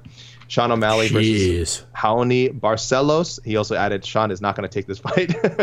So, I like it. I like the wishful thinking. And then Burns versus Edwards and Stephen Thompson versus Bilal Muhammad just says, is Durinho the NMF champ now? No, I agree. Not after that promo. He what did you call Heelbert? Heelbert Burns. No, Heelbert. He turned heel. Yeah, he won the fight, but what did he lose in that post-fight promo? You know what I mean? He's the MMF champion now. He's not the nicest MFer. He's not the baddest MFer. He's like the middle MFer after that promo. Like he's a tweener. Oh, in between. He's a tweener. Oh, the TMF, the tweener mother effer. Yeah, he's the TMF. He's the TMF champion. Yeah, he revoked. It's the same with. I mean, well, I think Kamaru Usman is the BMF, but whatever. I think Masvidal and his fans are like, no, he's not the BMF. He doesn't fight like a BMF, whatever that means. But yes, Heelbert, you did not act like a nice mother effer on Saturday. That's very rude to the crowd in Las Vegas and to some of the other people in your division. JD Felt. Oh, sorry, I got to shout out MMA heads again. I love some of these. Gosh, MMA heads always come with some deep cuts. Aldana versus Miesha Tate if she beats Renault next weekend. I like that. I like that. I have to wait and see. Okay. I have to wait and see what kind of performance it is. Sure. Like if Miesha goes out there and like ekes out a split decision, there's no way you could do that. Like that, she might kill Miesha Tate after the way she fought. Gosh. Okay. Last fair night. Enough. O'Malley versus Jimmy Rivera. Michel Pereira versus Gunnar Nelson. Gunnar Nelson, we have no idea where he's up to. Dricus du Plessis versus Omari Akhmedov, and Zhalgas Zumagulov versus David Dvorak. And I'm pretty sure they made this matchup just because I keep mixing these two guys up for no good reason. JD Felt, Poirier versus Oliveira. He was saying he would love if Poirier went for fight number 4 with McGregor. Go chase that money, but he's going with the title fight first. And then he's also kind of booked some other stuff. So Darius versus Gaethje later part of the year, Chandler versus RDA. So kind of sorting out the lightweight situation. And O'Malley versus Chito Vera 2. Now I have been against this rematch for a long time, Mike, but I feel like the timing might be okay for it. I don't hate it. It's a back pocket fight. If you need it, it's there. Yeah. You know what I mean? Yeah. I don't think it's necessary because, again, I think that Chito's first win was convincing enough. But, again, there's enough controversy there, at least from the O'Malley side of things, that you could absolutely book a rematch. I you know what? And again, I thought Sean O'Malley has been kind of playing things perfectly because, people had asked him during different scrums about his call-outs and feeling like it's too high. And he was like, Chito fought Jose Aldo after his win against me. Mm-hmm. So why can't I jump up and fight guys like that? So I had no issue with that. I mean, if they made it, fine. But honestly, I think we will see that fight at some point, and I think by the time we do see it, it'll be much bigger than it is right now. I think both guys will be top 5 guys at some point, and they will meet again. I don't think you need to go to that well now, but if they did, I'm damn sure watching it. I think you're right. Yeah, it's almost like how we keep bringing up McGregor versus Nate Diaz 3. Though I can think the time now is starting to tick away on that one. That might not be as evergreen as it once was. And of course, I have to shout out my fellow GTA Markham buddy Nivathan Kuganantham, who's coming in with Conor. He says if Conor does come back, he likes the RDA fight. O'Malley versus Jimmy Rivera, Topuria versus Yusuf, and Ty. He's with you, Tai Tuivasa, Walt Harris. He thinks that's the way to go. Now to Twitter, guys. I'm probably not gonna read everything here. Again, it's a long list. So I'll do what I can, of course, to get all your guys' suggestions in because you guys are the best. I'll let you get organized real quick, AK. I got to shout out one guy on Twitter, please. Dominic at Writing a Blank. I think this is the first time he's contributed. And I'm sorry, I'm just seeing this, but he likes O'Malley, Munoz, McGregor, Gaethje, Tuivasa, Pavlovich, Aldana, Durandamy, Topuria, Burgos. So thank you, Dominic, for contributing. Back to you, AK. All right. So I got one first timer on Twitter, Kevin Dwyer. He says, long-time listener, first-time picker. He just moved from Ireland to Vancouver 2 weeks ago and says now it's the appropriate time to chime in. I assume he means Vancouver, British Columbia. He could mean Vancouver, Washington. If so, shout-outs to Makakesa and Sikjitsu out there. But I assume mean British Columbia, good old Canada. So welcome to our country, Kevin Dwyer. He says he likes Duplessis versus the Hall Strickland loser. That's July 31st. Topuria versus Chad Mendes. If the rumors of Chad Mendes is, he sounds like he's getting a little antsy. He's mentioned in an interview the possibility of a comeback. He hasn't said he's coming back. It's been mentioned. Folks, you can Google it. It's been mentioned. The possibility of Topuria and Mendes. Of Mendes coming back. And if he does, I kind of like the idea of using his name to give Topuria a tough test. Let's put it nicely. Griffin versus Nico Price, which is a fight for some reason. Every time it's mentioned, I feel like I thought it already happened. It has not happened before. And then Sean O'Malley versus Frankie Edgar, which is a fight I actually love, even though I know it could end in calamity for Frankie Edgar. I do think that'd be a cool test for O'Malley. And Ali Abdelaziz was campaigning for it on Saturday night already. Aronsky, he says Duplessis versus Shabazian serves two purposes: catapults Dricus into a major fight with eyes on it, gives Edmund someone not likely to wrestle him. Yeah, okay, that's fair. Ben Davison likes Duplessis versus Julian Marquez. Jerry McNulty coming in with Duplessis versus Tom Breeze, and he had something to say about Diaz and McGregor 3. Or McGregor Diaz 3. He said, horrible ending to the main event. It just gives McGregor an excuse in a fight he was going to lose. The only option for him is the Diaz fight or retire, and we won't have to listen to the scumbag again. Yee! Delighted for Dustin. Hopefully he can win the title now. So again, I don't know if you guys have noticed in our listeners' suggestions so far, there's been a lot of anti-Conor McGregor sentiment. Hayes Bethard, what are some of his fights I liked? Griffin versus Jake Matthews, I think is a fun option. He says Pereira versus Nate Diaz at a Fight Circus event in a fight with no time limits, grounded kicks and knees allowed. Now you're talking my language. Tavares versus Calvin Gastelum if he loses Cannonier on August 21st. I like that one. At Mighty Magic Mark came in with a lot of suggestions, but one of them he threw out there: McGregor versus Jake Paul if Jake Paul beats Tyron Woodley. I mean, this fight's going to happen eventually. Why not now? The money's there. Jake Paul, of course, has been needling him all weekend. I've said it in an article we wrote recently that I'd be shocked if this fight never happens. I'll be more surprised if the fight doesn't happen than if it does end up getting booked. Ryan Doherty says Maya versus Chukagian 2. Sure. Give her that chance to get past the Ultimate Gatekeeper.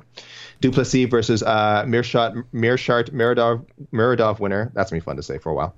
On August 28th. And O'Malley versus Garbrandt. So there we go. People, like I said, a lot of people still want that one. JC Rodriguez. Aldana versus the Nunez Pena winner. That's at UFC 265. Tavares versus Marquez. Zumagulov versus Jeff Molina. Yes, he called for it.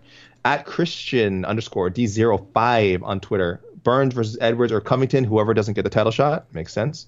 Topuria versus Andre Fili. Topuria, did you mention that one already, Mike? Topuria Fili?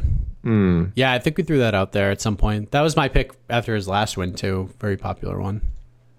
And he says he's a huge fan of the huge Diamond fan. He wishes to end a bit more definitively. He's the best lightweight in the world, no doubt. Listen, people, if you haven't seen it, check out the MMAfighting.com global rankings that were released this week. We do have Dustin Poirier at the top. Some people voted, maybe one person voted for Charles Oliveira. It's this guy. All right, I'll reveal it. If you guys saw the rankings, who voted for Charles Oliveira? It's this guy. He's the best lightweight in the world, but Dustin Poirier certainly could be if they fight each other. Four Corner Sports NY with a couple of good ones. Moutinho versus Miles Johns. Miles Johns is fighting Anderson Dos Santos next weekend, and then Davy Grant. Why throw him in there with Davy Grant? Come on, guys, stop it. And O'Malley versus Rafael Assunção, who was supposed to fight O'Malley's buddy Carlo Phillips, but unfortunately that fight is not happening because Assunção got injured. So yeah, certainly possible. Marcus McGahee has dubbed this on to the next one, the Lafayette edition. He's coming in with Pereira versus Alizu Zaleski, Max Griffin versus Warley Alves, sure. Zumagulov versus JP Bays, and O'Malley. This is another one of my choices I would have had. O'Malley versus Song Yadong if he beats Casey Kenny. So good choices there. I don't think we've mentioned this yet. If we have, I apologize if I missed it. But Thomas Collins likes Tuivasa versus Bozer. I think that'd just be ridiculously fun. Topuria versus Burgos says Ilya deserves a ranked fighter. Taking for you know what? Sorry, he's talking about a fight that didn't happen again. Never mind. Skipping this. He says, I'd like to suggest Sean O'Malley's 10 next fights. Just have him versus any MMA fighter that is 6-3, not currently in the UFC. Let's just repeat this over and over again. See how many performance of the nights and fight of the nights the UFC wants to award him. All right, people, let's not get carried away here. All right, listen, I get it. We don't love Sean O'Malley's matchmaking. And Mike, I don't remember if Thomas Collins is the one who's kind of had some dispute over us not crediting him or you not crediting him for a check the tapes pick. Oh, this is Thomas half point Collins, right? Didn't we end up giving him the full point by the end? Didn't we take a half point from someone else and give him the full point? Yeah, I ended up giving him the full point just because it's a well thought out argument. But he might lose it now if he has something to say here. He just wants to remind us. Matt Schnell versus Alex Perez did get rebooked, so he's already calling the winner of that to fight Askar Askarov. He says the saga continues. He's not letting go of this thread.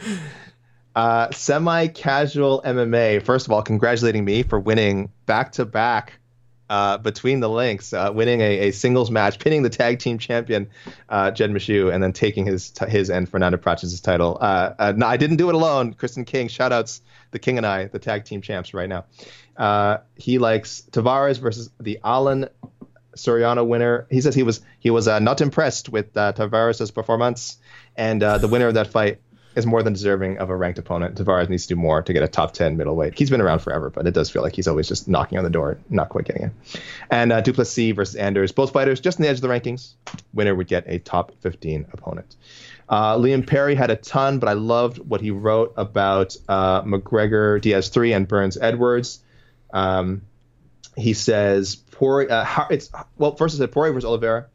And I was always a big McGregor fan since he made it big, since he made it big, he's been an idiot.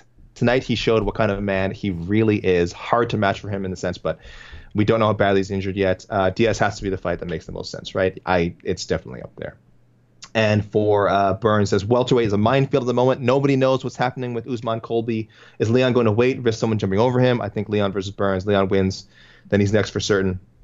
Burns may still need one more before a title fight unless Colby beats Usman. Wonderboy versus Keza Luque, loser. So thanks, Liam, for those well thought out comments. Just a few more to go here, guys. Barry O'Reilly had a ton, which I really liked. I won't read them all. Sorry, Barry, but great suggestions. Jennifer Maia versus Alexa Grasso. I don't know if it's the right fight for Grasso now. I could see it being made. Ryan Hall versus Kron Gracie. Yes, this is now we're going in the right direction. Michel Pereira versus Daniel Rodriguez. Assuming Rodriguez wins his fight next week, he is facing a short notice opponent and newcomer Preston Parsons. So I love that matchup again if Rodriguez wins. Max Griffin versus Shavkat Rakhmonov. Just throw him to the Shavkat. Throw him to the Shavkat tank. I don't know. That's scary. Sean O'Malley versus Timur Valiev. O'Malley's not taking that. And by the way, I was wrong. I did read all these because they're really good. Tai Tuivasa versus Tom Aspinall. They're probably going in different directions for now, but it's going to happen down the road almost for sure. And he says Conor McGregor to retire. He is done for. His trash talk is pathetic. And this is from an Irishman who was at both of his championship wins. He also wants to thank us for the shout out 2 weeks ago, Mike, when we discussed the Tim Means Tom Brady face comparison. So funny. All right, we're down to our top 3 here, I guess I'd say. Well, the last one's really the best one. UFC report. He just says, "Hey Alex, I've been on vacation, haven't given a ton of thought to these matchups. Enjoy your vacation." UFC report. He just says he likes Tuivasa, Walt Harris, and Tavares versus Jack Hermansson, which I hadn't thought of for some reason. I don't know why that didn't occur to me. I think it's a great matchup. Colin Avery. I wanted to read all these. I thought there's some great explanations here. He says, Poirier has to fight Oliveira next. No discussion. And he said before on another episode, Dariush versus the loser of Poirier-McGregor. He stands by it. Beneil versus Conor when he returns. Burns versus Colby. Good number 1 contender fight. Give Leon the title shot. I agree. Give Leon the title shot. I know it's not happening. And he says, Wonder Boy to Bellator. So we can see Wonder Boy versus MVP or Wonder Boy versus Raymond Daniels, their match at a WCL show. Doesn't count. I would love to see that too in MMA. I saw, I believe, Nolan King, an MMA junkie, saying that Raymond Daniels might be pursuing free agency. So sorry to break your heart, Colin Avery. If Raymond Daniels does end up becoming a free agent, let's say his contract's not matched, and Wonder Boy ends up signing, it'll be like 2 ships passing, and we'll have missed out on getting to see that fight again. So I like the suggestion, and Wonder Boy MVP would definitely be the bomb. Let's end with Brett Mobley, CSU's Brett Mobley. I thought he had some great comments here. McGregor versus Dos Anjos. So RDA can retire him and make it so I never have to hear Conor's name again. He's also down with hashtag Ty Brewer. Pereira versus James Krause. Which I really like. He says, Mike, arguably the best mind in MMA versus, let's say, the most unconventional. And then here's what he had to say about Ryan Hall. I may read things here that don't make sense, by the way, but I have to read it. He says, Ryan Hall doesn't get a scheduled fight. He instead goes to every UFC pay-per-view and simply chills until fans start booing grappling, at which point any booing fan is offered money to fight Ryan Hall. That should be a good way to see more of Ryan Hall and less booing casual fans. It would also kill time instead of me having to listen to Stephen A. Smith. So, Brett, you are a prince. That is my favorite suggestion of the week. I'm not topping that. He also says, in all seriousness, Bryce Mitchell versus Ryan Hall, Ilia Topuria versus Max Holloway. Because, Mike, and this is where I have to acknowledge something that may or may not have happened Saturday. Topuria, he says, should be given a chance to fight the second best featherweight. I hate that I messed this up. Topuria should be given a chance to fight the second best featherweight in the world, since he just beat the best. Brett Mobley, go Rams! Thank you. That for me that's it. That is the listener selections leader right there. Thank you, Brett. You really helped me get over what may or may not have happened on Saturday. Guys, send your suggestions to me via Twitter at Alexander K. Lee, on Instagram at Alexander KK Lee, and at email alex.lee@sbnation.com. Mike? Yes. At MikeHeck_JR on Twitter, at M_HECKJR on Instagram. I literally only have that account for the show because I don't do anything else with it. I just read DMs on this program, and that's pretty much all. So UFC 264 is in the books, the 50th episode in the books. Join us next week for episode 51 as we discuss the aftermath and the fallout of UFC Vegas 31 going down at the Apex in Las Vegas. Main event, Islam Makhachev versus Thiago Moises. Pretty interesting fight. Makhachev is like probably one of the biggest favorites in a main event in quite some time. We also have the return of Miesha Tate taking on the soon-to-be retiring Marion Renault in the co-main event, I believe. Mateusz Gamrot versus Jeremy Stevens at 155 pounds. The return of Rodolfo Vieira taking on Dustin Stoltzfus. Should be a fun fight between Billy Q and Gabriel Benitez. Daniel Rodriguez on this card against newcomer Preston Parsons. Amanda Lemos, someone I've been very high on at 115 pounds, taking on another fighter I've been very high on 115 pounds for a long time, and Montserrat Ruiz. Khalid Taha versus Sergey Morozov. Fight. That's a really good fight. This is an underrated card. Anderson Dos Santos versus Miles Johns is fun. Rodrigo Nascimento versus Alan Baudot, and we see the return of Francisco Figueiredo against Malcolm Gordon. And remember, Canada's own. We were supposed to see Francisco Figueiredo fight Jimmy Flick a while back. That's right. And now we're here with Canadian Malcolm Gordon looking for his first UFC win. So that's it. We are done. Thank you very much for checking out the program this week. We'll see you next time on UFC Vegas 31. Always remember, ladies and gentlemen, don't take this stuff too seriously. MMA is supposed to be fun. We'll have more fun right here next week on to the next one.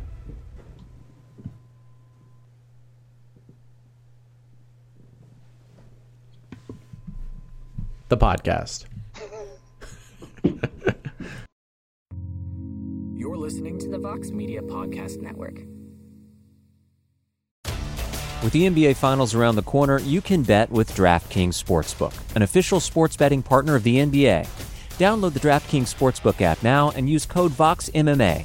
That's code VOXMMA for new customers to get a no-sweat bet up to $1,500 if your first bet doesn't hit. Only on DraftKings. The crown is yours. Gambling problem? Call 1-800-GAMBLER. Or in West Virginia, visit 1-800-GAMBLER.net. In New York, call 877-8-HOPE-NY or text HOPE-NY 467-369. In Connecticut, help is available for problem gambling. Call 888-789-7777 or visit ccpg.org. Please play responsibly. On behalf of Boot Hill Casino and Resort in Kansas, 21 and over. Age varies by jurisdiction. Void in Ontario. One no-sweat bet per new customer. Issued as one bonus bet based on amount of initial losing bet. Bonus bets expire 168 hours after issuance. See dkng.co/bball for eligibility, wagering, and deposit restrictions, terms, and responsible gaming resources. Support for this show comes from HubSpot. More to-dos, less time, and an infinite number of tools to keep track of. Doing business has never felt harder. But you don't need a miracle to hit your goals. You just need HubSpot. Because their all-in-one customer platform can make growing your business infinitely easier. Imagine this: high-quality leads, fast closing deals, wildly happy customers, and more benchmark-breaking quarters. It's not a miracle. It's HubSpot. Visit HubSpot.com to get started today.